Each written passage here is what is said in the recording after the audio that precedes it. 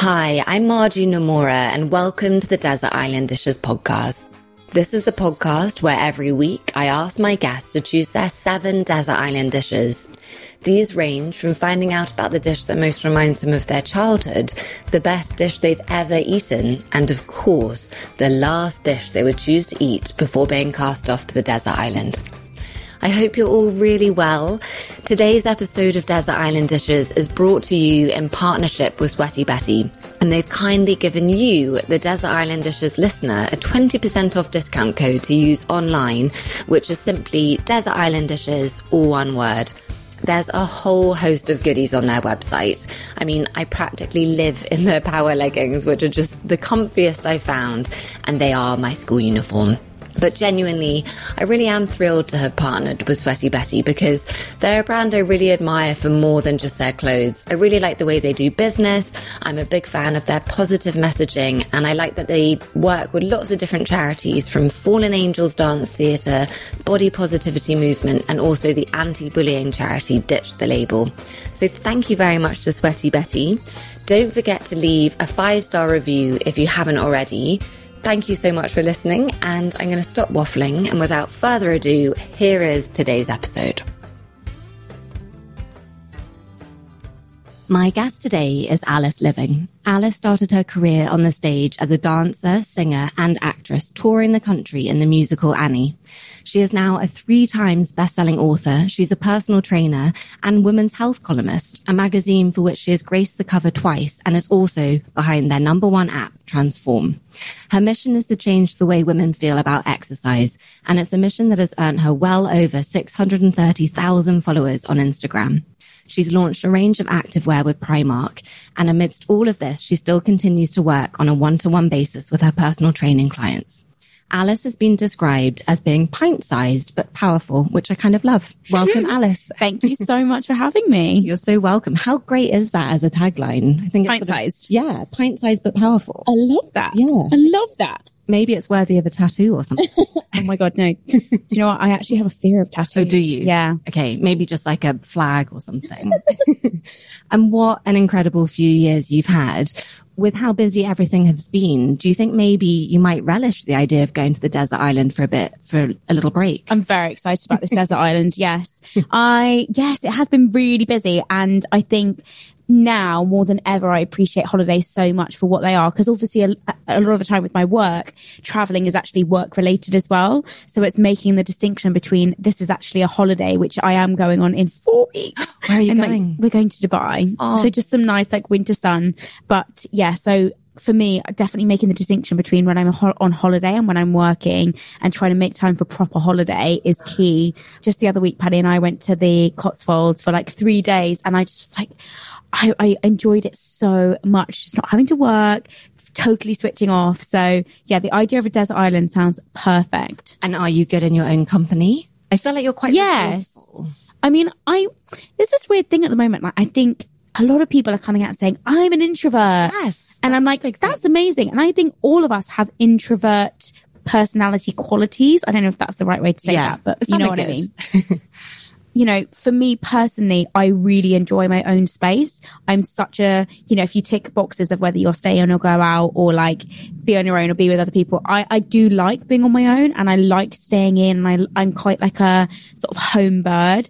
But yeah, I guess I think I'm 50-50. Yeah, it's a bit of both. I think that's the best way to be. You don't want to be too far one way. No. Let's dive straight into the first desert island dish. And that's the dish that most reminds you of your childhood.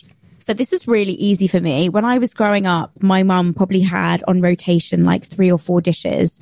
And I just remember every day being on the school bus, and at probably the same time at which I'd probably get on the school bus at 4:10, 4:15, I would text my mum every day and be like, what's for dinner? And 9 times out of 10, I already knew the answer because they would be on rotation. What were they? But my favorite that reminds me of my childhood is definitely shepherd's pie, because the few that were on rotation were spaghetti bolognese, shepherd's pie, fish pie, and then generally some rogue dish that she'd throw in that might be a stir fry or a lasagna or something. But they were all really homely. You've got meals. all the classics there. So in terms of what reminded me of my childhood, that was my mom's speciality. She's a great cook, but those were kind of her go-tos. And it just, that instantly reminds me of my childhood. So good. And you say that your mum, she had quite a sweet tooth, didn't she? She did, yeah. So as a child, I think you said that you didn't always eat sort of super healthily. And so I wondered, with this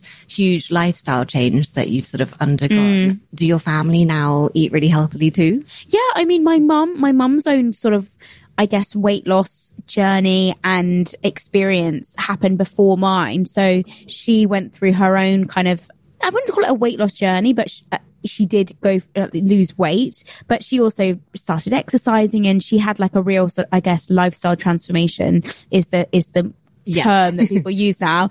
And so, you know, that didn't really influence our meals that much. I guess they were a little bit healthier. But no, growing up, I think we had a really balanced approach to food. I remember enjoying everything from like having a dessert every day at dinner. The only thing I'd say is we didn't really have takeaways at all, just because my mum was a good cook. So we didn't really need them. So I do remember on the very, very odd occasion that we'd get one like a pizza, or like we'd get Indian as well. It being like the biggest treat and just enjoying it so much. Yeah, growing up, I'd say we had quite like a balanced approach to food, and I didn't feel that I was pulled in any way too much, but I kind of got to make my own decisions. But having said that, certainly one thing that I remember really well is when I went to uni, I'd never had a McDonald's before in my life. So I remember going with my friends after like one of our first freshers night outs and experiencing McDonald's for the first time. What did you get? I think I got, it's not a McChicken burger, is it? Or like, it is a McChicken burger. Okay, is that one? Right. Yeah. So that, fries, ketchup, Diet Coke, I think. I can't even remember, because to be honest, I was pretty hammered anyway, but I just remember it being like the most amazing thing I'd ever tried. And then it was like my go-to destination, night out, McDonald's, because we used to go out in Soho quite a lot, because a lot of my friends are gay. We used to go to Freedom and to GAY and all those kind of places. And we'd always end up having to get the train back from Charing Cross, so walking back through and going to the McDonald's that's on the route. Yeah, it was like my weekly enjoyment was going to McDonald's, and really late probably on a Sunday morning, actually. It's a student rite of passage. I know, I think, but I just remember having grown up, I'd never experienced it, so suddenly I felt like I had full freedom in my first year of uni to just go and enjoy everything at McDonald's. You trained for 3 years at Bird College of Dance and Theatre Performance. What exactly did that entail? Loads of hard work. I mean, like my uni experience is so different to anyone else that I'm sort of come across, because we trained for like, I'd be in college at latest 8 o'clock in the morning, and I'd be there until 6, 7, 8 o'clock at night doing rehearsals or, you know, extra stuff. I danced for at least 4 to 5 hours a day. I had singing and acting every day. We would be pretty much working 24/7, and on top of that we had theory and all sorts. Mine was actually a degree course, so it meant I had to do some writing alongside that. Okay. So you decided quite early on that you wanted to go into performing? Yeah, I mean, I'd always danced, sung and acted in various different degrees. Like when I was at school, I would do after school dance classes pretty much every day. I sung and I loved the theatre, and I knew that was always something that I had such a huge passion for. But to be totally honest, when I was at school, I never really saw it as a possibility, because our school ushered us into thinking that everyone had to go to university and get a proper degree. So I'd actually applied to go to universities. I had a place to read history at Southampton, and got to the point where I was so close to going. I think it was almost like a few weeks before I went, and I just turned around to my parents and said, I can't do it. My heart's not in it. So I ended up deferring and taking a year out. I got a job. I worked for a pharmaceutical company for a year, which was thoroughly boring. What, like as a sales rep? No, I worked in even worse than that. I did filing. Oh, right. Like, I literally spent living the dream inside a filing cabinet with no windows, just filing pharmaceutical studies. And you were like, I have made good life choices. But you know what? It was so good for me in so many ways, because from a young age, my parents have been very, very good at instilling in me a good work. I've said good so many times. Instilling in me a good work ethic. And I remember the injustice that I felt when I was at school, because I had the real privilege of being able to go to a private school, but the injustice that I felt when my parents, when I turned 16, made me go and get a job, and none of my friends had a job. And I would just remember being like, this is so unfair. My mum literally, I remember her standing over me while I had to write my CV, and she drove me around to every place that would have me in the area where I grew up, and I had to take my CV in. Ended up getting a job at this place called the George and worked there as a waitress for a while. And I just remember it feeling so unfair that none of my friends were in the same position as me. And even little things like, when I turned 17, all my friends got brand new cars, and I had like a 10-year-old like clapped out Polo that I was like, this is so unfair. I just want a new car and a shiny Mini. But now I look back and I think actually what was taught to me then was so valuable, because I learned the value of hard work so much, and then also to appreciate that you have to work for everything that you want. And I think, you know, working for that pharmaceutical company, it was awful at times and I hated it, but I also met some amazing people that had a completely different background to my own. And I think that was really interesting for me, because I had lived in a bubble up until that point of going to private school and all of my friends being very, very privileged. And suddenly I was working for this company where that was people's day job. They were sort of women of 40, 50 plus. And I was the youngest by a long stretch. And you know, weirdly, I actually developed some amazing connections with them, and I still have them on Facebook now. And I still find it really lovely to think back to that time, because I do think it was the first time in my life where I had my eyes open to the fact that there's a whole world out there of people that have all different types of lives and different problems, and problems that way outweighed any of the stuff that I thought was, you know, issues to myself. And it was very grounding to experience that. And then off the back of that, to then go away to Bird and to be around another group of people that were completely different to anything I'd ever experienced. You know, creative people are some of my favorite people in the world. I mean, they're eccentric and crazy and colorful. And my year was full of amazing people, all with like huge personalities. And I found that, particularly in the first year, actually terrifying. And I had such a sense of imposter syndrome and just feeling completely inadequate. But towards the end, I really realized that actually those 3 years were the best thing for me in kind of creating a person that I think the person that I think I am now, which is like accepting of anyone and everyone, and just so kind of grateful to be surrounded by people with different experiences to my own. Yeah, those are the experiences that kind of, they really make you, don't they? It sounds like such a cliche, but you can't plan those things. You just have to go out there and experience all of these different lives. Yeah, and I think, you know, there's so much to be said for all of us sort of existing in a bit of a bubble sometimes. Completely. And I think privilege is such a funny word, because, you know, what is privilege? I guess it's pretty subjective. But to me, I'll happily say that that's something that I think I had growing up. But what I did then feel like I got was a real eye-opening experience of engaging with people that had completely different backgrounds to myself, and being able to find some common ground with them, and be able to realize that, yes, I am privileged and I can't change that, but there's also so much that I can do to relate to other people and feel as though I am. So, yeah. Yeah, that all makes a lot of sense. So you said that when you went to university, you couldn't even boil an egg. So let's talk about the second desert island dish. And that is the first dish that you learned to cook.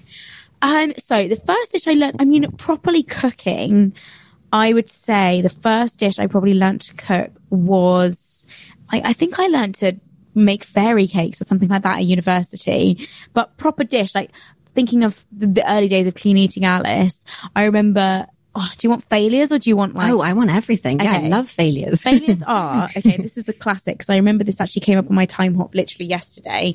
I heard somewhere, and this is the classic, like, in the ether of the internet, like hearing something and being like, I'm going to do that. But I heard somewhere that polenta was supposed to be really healthy. Okay. So I went to Morrison's, which was my local shop when I was at university, and found polenta. And I decided that I was going to make myself polenta mash. And like, from someone that couldn't cook even an egg, this is a very ambitious. Yeah, that was ambitious first challenge. But I just got it in my head that was something that I wanted to make. And it turned out to be horrendous. It was like a watery mess. And my plate was just, it looked like yellow soup. And then I just put a salmon fillet in the middle of it. You and persevered. Like, and like some broccoli. And I even remember like forcing myself to eat it, because I was like, I think this is how it's supposed to be. So I'm just going to enjoy it and eat it, because maybe I need to teach myself to like this. So yeah, I remember that. And for anyone that is listening to this and they want some actual evidence of that, if you scroll right back to the beginning of my Instagram, you will see that photo. Oh my goodness. It's so you still there. You really did persevere. Yeah. You posted it. I posted it. I was like, polenta mash, woohoo. I think it's like my second post. Alice, probably loads of people cooked that because of you. I know. God, no, because I probably had about 10 followers then. But yeah, anyway, that was one of my first dishes. But that wasn't learning to properly cook. I think learning to properly cook, I like simplicity. I always have done. So, you know, really simple things like being able to, I liked making baked oats was something that I started having for breakfast because I realized that actually felt 10 times better when I had a proper breakfast in me rather than having like Belvita bread, biscuits or whatever before my first ballet class. So yeah, something like that, I think. You've talked a lot about the environment at drama school and the sort of expectation to look a certain way, whether that's actually said or whether it's just an expectation. But that must have been quite a stressful environment. It's a lot of pressure on top of everything that you're already doing there. Yeah, it is. And I think particularly for women, girls, us, the girls that were in my year anyway, it was like the unspoken thing, you know, like it was always done in a very sly way, you know, no one actually ever turned around and said, you need to lose weight. But I just remember sitting at the end of my first year, we had sort of like meetings with our tutors and they would say things like, you really need to work on your core strength and you really need to, you know, make sure that you're keeping yourself healthy. And it was always dropped in ways that were kind of like a little bit sly, but at the same time, you just kind of, you knew what they were getting at. And also, I think something that I found difficult was you enter into an environment where, because everyone feels they need to fit a mold, everyone is naturally or I felt like at college, very slim, tall, leggy, whatever. And that's seen as like the aspirational physique. So if you're anything other than that, you suddenly feel less than, even though there's so many jobs out there in the West End for so many different types of bodies and people. But you feel as though you have to fit this exact mold. And if you don't, you are somehow not as good, or you're not going to be as successful. So yeah, it was a lot of pressure, and it's definitely something that I struggled with, particularly in my first year. And I think in my second year and third year, what I did find was that I was lucky enough to get given roles in musicals, and I think for someone to just show some confidence in me, which I needed, because I felt I was so lacking in confidence that I needed that kind of boost of, oh, I am actually quite good. Yeah. Oh, okay. Everyone needs that. Yeah. Especially. And so that helped me. And it all came at it's funny how I truly believe in fate, and everything just seemed to come at the same time. You know, I started this blog, which helped me to feel like I had a bit of an identity outside of college, and that I was, you know, doing something for myself, and it felt like I was really making positive changes with it. And then suddenly I was given the role of Elle Woods in Legally Blonde, which was my second year musical. Oh my goodness, you were the main part. Yeah. That's so exciting. You are such an Elle Woods. that was such a perfect opportunity for me to suddenly be like, oh, I'm actually doing okay. Like, I've been given a main part, and maybe I'm not as bad as I think I am. And everything just sort of stemmed from there, really. Yeah. So it was definitely a real turning point. And I definitely believe that was all meant to happen, because it really spurred me on to then, I guess, feel as though I could achieve a lot more than I thought I could. Yeah. I just thought it was really interesting, because obviously what you're doing, it's a really physically demanding job. So it's really interesting. There doesn't seem to have been a focus on helping you all with that side of things. I mean, we had something called conditioning, which was an hour a week, but that generally involved me lounging around in the gym, pretending that I was doing a hamstring curl every sort of 10 minutes. That sounds like my gym routine. I remember it being so relaxed, and every now and then we maybe every 4 weeks we'd get out one of the gym mats and practice backflips, assisted, not unassisted. But that was about the extent of what we did. My old college is probably going to hate me saying this. Hopefully they're not listening. Everyone else was really good. It was just me that was a little bit lazy. Let's talk about the third desert island dish, and that's the best dish you've ever eaten. My best dish I've ever eaten was in Portugal. It was in a beach shack, and it was in the middle of nowhere. I remember driving for about an hour to get to this restaurant. Couldn't tell you the name of it. No idea. So if anyone wants to try and find it, I'm really sorry. I can't help you. But I remember that it was in a shack, and it was a massive dish that was probably, if you think about a massive cooking pot, a big silver, almost like an industrial size urn. Yeah. that was put in the middle of the table, and it was my family. So me, my mum, my brother, my sister, and my dad. And it was full of like a lobster risotto. Oh my goodness. And they basically served it with like warm bread. And we just scooped out it was all kind of like serve yourself, this lobster risotto. And it was like melt in your mouth, sensational. And I don't know what they put in it. And I remember I wasn't that old either. I must have been like 15 or 16. So I can't even tell you what they put in it because I wasn't old enough to think, oh, I know, I'll ask what they put in this. I was just like, oh my God, this is amazing. But I remember that being one of the best things. And you know, when something really sticks in your mouth to the point that like when you talk about it, you can almost taste the flavors of when you were there. Yeah. So that was probably the best dish I've ever eaten. You had me at lobster risotto. Yeah. Oh, that sounds amazing. So also kind of makes it even better that we won't be able to find. No, I know. I'm so sorry. I could ask my mom, but yeah, Lord knows. So you started your Instagram account essentially as a way of keeping yourself accountable in this new way of eating and exercising. At that point, all of social media was basically a hobby. It wasn't this career path that it is today. But at what point did you realize, hey, people are actually interested in me and what I'm doing, and this might actually become a thing? I don't think I ever realized that it would become a thing until I was offered a book deal. That was like the first time where I was like, oh my God, like, Mum, I've made it. Yeah. But I think the first time I realized that people were really listening was when I was at college. And I just remember that it was a funny thing because I was really invested in college, and I used to think about that a lot. And so my only time to Instagram, which is so different now because I feel like social media takes up a lot of my thoughts now, but I would come home and I would sit on my sofa and I'd go on Instagram, and every day I used to be like, wow, there's actually quite a lot of people started to follow me, you know, and every day it would go up and up and up, and people would be writing stuff and sort of commenting on things. And I really remember thinking, this is really interesting. Like, I don't know what I'm doing that's different to anyone else, but I guess, you know, it's fun and I'm enjoying it, and it seems to be, you know, helping other people. So I'm going to carry on. And were you at that point still working? You were doing the acting and perform because you were. I was training at college. Okay. Yeah. So this was in my second. So I started it in my second year of college. But then even when you sort of started doing it as a job, you were still touring the country. Yeah. I know. So I signed my book deal when I was already on tour. I graduated early, so I got an agent very early on in my last term of my third year, and ended up being seen for Annie and got the job, which meant that I missed my graduation and left college early because I was like, oh my God, I've got a job, and went on tour for a year with the show, which was amazing and like honestly one of the best years of my life. But yeah, I was still on tour when I got offered the book deal, which meant that I was juggling doing 8 to 10 shows a week and writing a book and trying to manage my Instagram and do everything else. So it was the most amazing year of my life, but I genuinely don't think I've ever been so tired in all my life. You wouldn't want to repeat it. I remember that at the end of tour, my mum was like, I'm booking you a holiday because you need to go away. Like I was, you know, sometimes when you're so exhausted because you put so much energy into stuff that you don't really get to fully enjoy it and appreciate it. So I remember coming to the end of tour and I was so exhausted by like the last few venues that we did that I was in a daze, and I don't remember feeling as excited as I probably should have done to really end what had been an incredible year.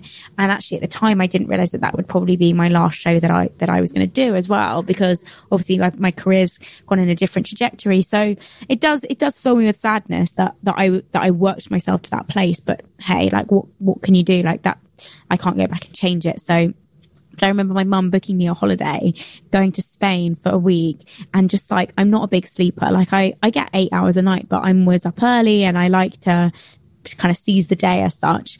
But I remember sleeping in and just falling asleep like everywhere. Like I'd get up, have some breakfast, lie by the pool, fall asleep, wake up, like talk to my mum for maybe 10 minutes, fall asleep. So yeah, I really was exhausted, but yeah, it was a great time. That's so interesting what you say about not necessarily recognizing the big moments in your life as they're happening, because sometimes you can only see that stuff with hindsight, can't you? Yeah, of course. And I find that a lot actually. Like I'll sometimes have like a meeting with my manager and you sort of look back at everything you've done and you're like, oh right, yeah, I have actually achieved quite a lot this year. But I think sometimes, I don't know if everyone feels this that works in the social media world, but I feel that, you know, you live so in the day to day because and it's similar to the acting world, actually. You never know when the next job is going to come in. You never know when you're going to be old news. You never know when, you know, people aren't necessarily going to be as interested in what you've got to say as before. So you sort of live in this weird state of anxiety of, I don't know what tomorrow is going to bring. So I've just got to do whatever I can today to make sure that I see another tomorrow in terms of the work sense. So it's very hard to then appreciate some of the stuff you're doing, because when you're doing it, you're already thinking, okay, I'm doing this. What am I going to do next? Yeah, I've really tried, it's particularly in the last few months, to just be able to practice gratitude for what I am doing. Because if you don't, it's very easy to get into a habit of doing amazing things that have sort of built and built and built, that you never feel as though you're actually doing great things, because you're just constantly in the state of like, oh, that was really good, on to the next one. Oh, that was really good, on to the next one. Whereas like now I'm really trying actively to, each time I do a job or I get something through or something happens, to stop and say, wow, this is really cool. This is amazing. I'm so grateful for this opportunity. I'm going to enjoy it and appreciate it for what it is now, and then allow myself maybe tomorrow or the day after to move on to the next thing. And, you know, part of that has come from the fact that I've actually taken or worked to the point where I have the opportunity to delegate a lot of the stuff that I do now. So I've got a PA, which means that like admin stuff is actually a lot easier than having to do it all myself. And Alice, you are such a big cheese. And I've got like a manager who is amazing and helps me with all of my brand partnerships, and, you know, even little things like just feeling as though I've got, you know, a team. Yeah. And that makes a big difference. So yeah, it's taken the weight off a little bit. Definitely. And allowed me to have that space to appreciate and enjoy what I'm doing. But like you say, I think that is something that you have to work at. I don't think it comes naturally to a lot of people, because you are always looking to the next thing. But I think probably the key to living a happy life is to be able to celebrate the wins sort of as they come. Let's talk about the fourth desert island dish. Yes. That's your favorite sandwich. I'm not a huge sandwich person per se, purely because I don't even know why. I don't really like my sandwich wouldn't be the first thing that I'd grab and go. Okay. But I won't judge you. But growing up, like I said previously, I went to dance classes almost every day after school.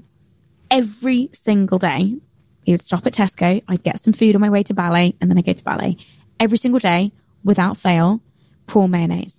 I had a feeling you were going to say prawn mayo. Do you know what? Like, I don't know what it is about it, but it's just the best sandwich. And it has to be, I have to say, so I've tried a lot of prawn mayo sandwiches in my time. M&S do the best one. Okay. By far. But a mayo not with like the Mary Rose sauce. No, like just a nice prawn mayo, but M&S is very, very good for that. So that would be my favorite sandwich. I wholeheartedly agree. So you've gone on to write 3 books, which is so many books, and your debut book, which is very cool to be able to say debut book, but your debut book outsold Deliciously Ella and Jamie Oliver. Like, can you even get your head around that? Yeah, it's pretty nuts, isn't it? Yes. Because it must have been so exciting, sort of getting the book contract and signing it and then writing it, but then you put it out to the world. And do you know what? Now, like, it's one of those things, going back to what we were saying earlier, it feels very surreal now to think about that time, because I was so swept up in a world of just saying yes, I'll do this, yes, I'll do that.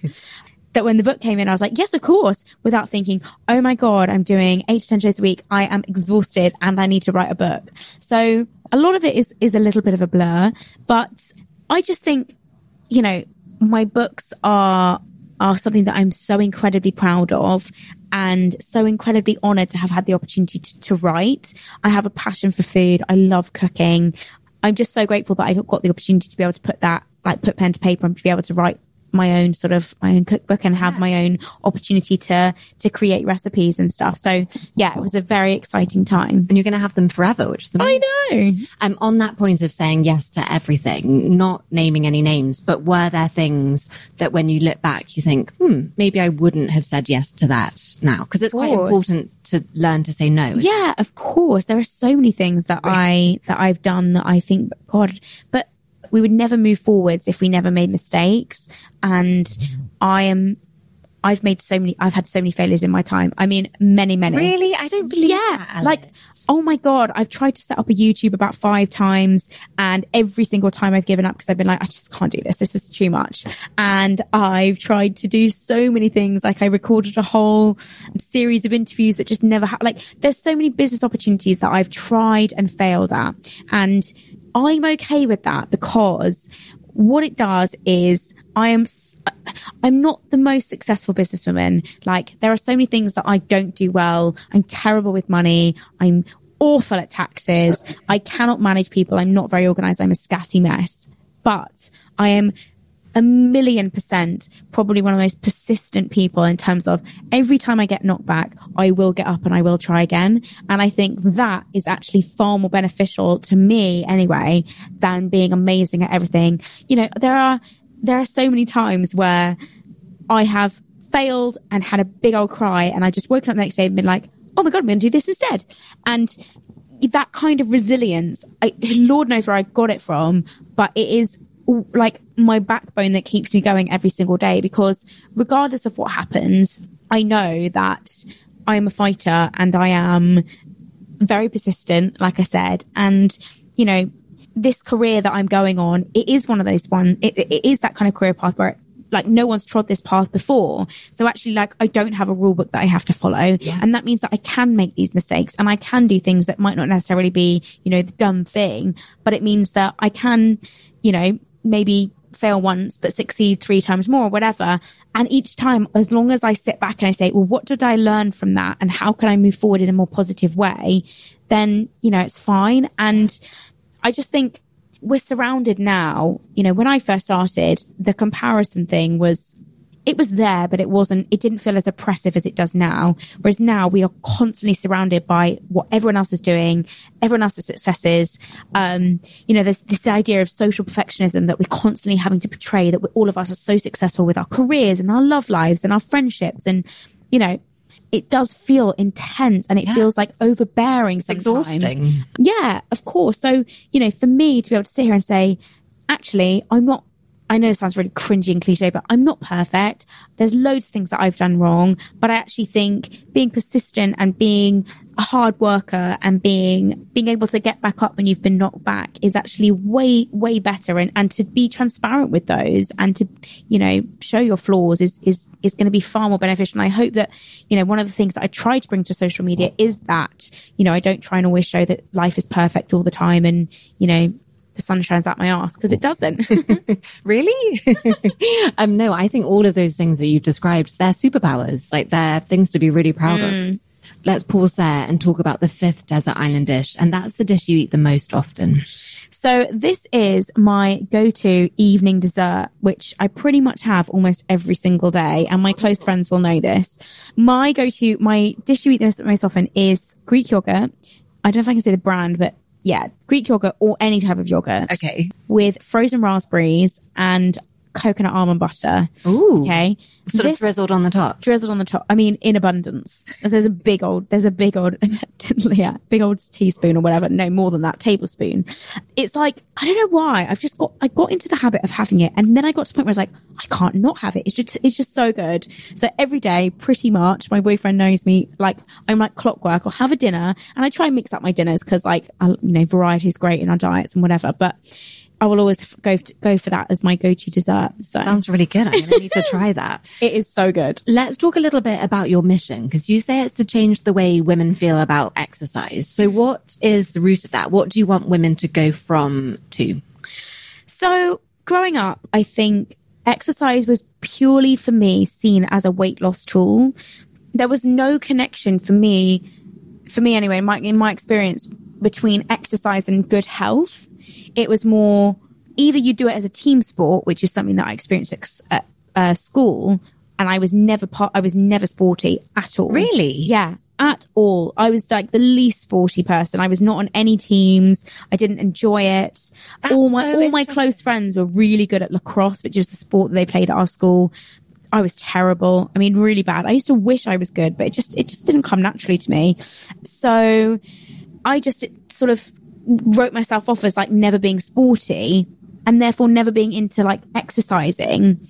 So no one actually ever stopped me and said, well, actually, like there's loads of different ways to exercise. And actually there's a massive connection between exercise and good health. It's not about whether you're the best sports person or whether you want to lose weight, you know, because the other side of this was that in every magazine, it would be like, you know, go on the treadmill 15 minutes and you lose 5 pounds. Yeah. So I just think that we as women, we've had it drilled into us that exercise is purely there to lose weight, and then it needs to be something that we use to, I guess, as some sort of a control within our lifestyle to either burn off some of the food that we might have eaten or as a way of maintaining or managing our weight.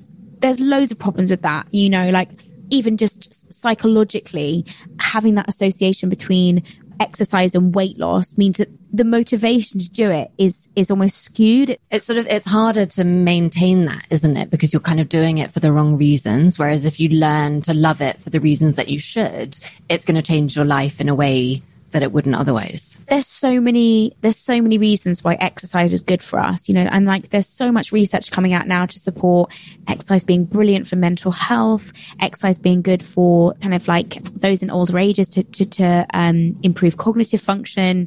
There's so much research to support the fact that it's good for women, particularly to improve our bone density. You know, we're more prone to get things like osteoporosis, and just generally like as a stress reliever, as a mood lifter. And none of that's ever really spoken about because it's kind of the unsexy side of exercise. For me as well, it's often things like the community aspect of exercise, the social aspect, the ability to be able to enter into a sense of community. And I think things like CrossFit are great for that, and class environments are great for that because they foster this kind of like this very inviting kind of social experience, which means that the motivation to work out and to want to exercise is far greater than if you were, you know, dragging yourself to the gym to do 20 minutes on the treadmill because you think you need to burn a few calories. Yeah. So yeah, I just think that mindset shift really is something that I'm passionate about driving and making sure that women, I guess, don't feel as though exercise is this kind of, oh, I've got to do it, you know. Find a way of exercising that you enjoy. Find a way of moving that is sustainable for you, whether that's going to Zumba or whether that's running a marathon. You know, I don't mind as long as you enjoy it, as long as you find it a sustainable way of doing that and of keeping that in your lifestyle in some way, then great. Okay, let's talk about the 6th desert island dish, and that's your go-to dinner party dish. My go-to dinner party dish would generally be, I love a beef Wellington. Ooh. Yeah, I mean, it's a little bit tricky, a little bit fiddly. You're putting out all the stops. Yeah, but I do think that a beef Wellington, if done well, is cracking. Yeah. Sometimes nicer with venison, if you can. Like individual mini venison Wellingtons are very good. So yeah, that would probably be my go-to. Yeah, that sounds good. Would you serve a pudding? Oh, always. Yeah. What's my favorites? I like to do a couple. I do think pavlova is always an easy winner because everyone loves a pav. Yeah, people really do. People love a pav. And I love berries, so that's a great one. But people love a pav. People do love a pav. And that's from my mum as well. My mum was a great pav maker. What else do I do for dessert? Do you know what? I actually don't do dinner parties that often, which is really bad. But our flat is, you know, we've got a 2-person table, so it's not really spacious enough to have, you know, 6 or 7 people over for dinner. You're also quite a busy person, so yes. And you know what? Sometimes because I find I'm cooking a lot in the week and whatever, when I want to see friends, I often, we're so lucky. There's so many amazing restaurants in London. I want to go out and eat. Yeah, no, that's totally understandable. And have someone else do the hard work. And the washing up. Yes, exactly. On Desert Island Dishes, we've got a cookbook corner. So I wondered, what's your most treasured cookbook? My most treasured cookbook, I would say, what do I use the most? I like Jamie Oliver's 5 ingredient book. Actually, no, my most treasured cookbook is Jamie Oliver's Italy, actually, because his David Loftus, Jamie Oliver's food photographer, I went to shoot with him. I had the pleasure of shooting with him for something. Amazing guy. Like David Loftus is shot like everyone who's anyone's cookbook, and he is so lovely. But I remember picking up the book when I was there and being like, oh my God, this is amazing. I mean, all the truffle, all the butter, all the yumminess. But my boyfriend absolutely loves Italian food, and anything truffly, anything, pasta, he loves. So we have made a few from his book before. And I think if I was, because often I sort of make my own recipes up, but if I was going to make like a real standout dish, I'd want it to be something really like just yummy and, I don't know, a little bit extra. You'd go out, something that you'd have to maybe spend a bit more money on, but that's really delicious. Yeah. And I think sometimes like the simple stuff done really, really well is the best. So like, I keep saying truffle, but you're making Truffle's like the best. Truffle pasta is just second to none. Agreed. We're on to the final 7th desert island dish, and that's the last dish you would choose to eat before being cast off to the desert island. Oh my God. This is so hard. You are allowed several courses. Oh, okay. Ooh, okay. So I think I would start with, as my main course, I'm going to just say it because we were talking about it and I've suddenly just got this intense craving for a big bowl of like buttery truffle pasta. Yeah. That would probably be my desert island dish. And then I would finish with my mum one year. It was probably one of the best things I've ever had. Made a hot cross bun bread and butter pudding. Oh my goodness. With salted caramel ice cream. Right. This pudding was probably one of the best, like bar my favorite meal, was probably one of the best things I've ever had. It was amazing. So I would say I'd have that for dessert. Yes, that sounds incredible. All the carbs. Yes. Alice Living, those were your desert island dishes. Thank you so much. So there we have it. Another delicious day of desert island dishes. Don't forget, you can find me on Instagram at Margie Nomura. If you haven't yet left a 5-star rating, well, now is your moment. And your good deed for the week could be recommending desert island dishes to your friends and colleagues. I love bringing it to you every week, and your reviews really do make the world of difference. Thank you so much for listening. Don't forget to visit the website desertislanddishes.co for all the recipes, lots of kitchen tips and tricks, and I will see you next week. Bye.